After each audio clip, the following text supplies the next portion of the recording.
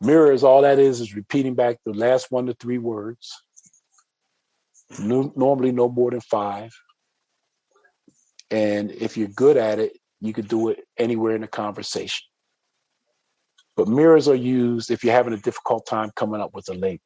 If you're listening to your counterpart and you can't think of a label in the moment, you want to mirror the last 1 to 3 words. It's a good way to keep the conversation going. It's a good way to build rapport.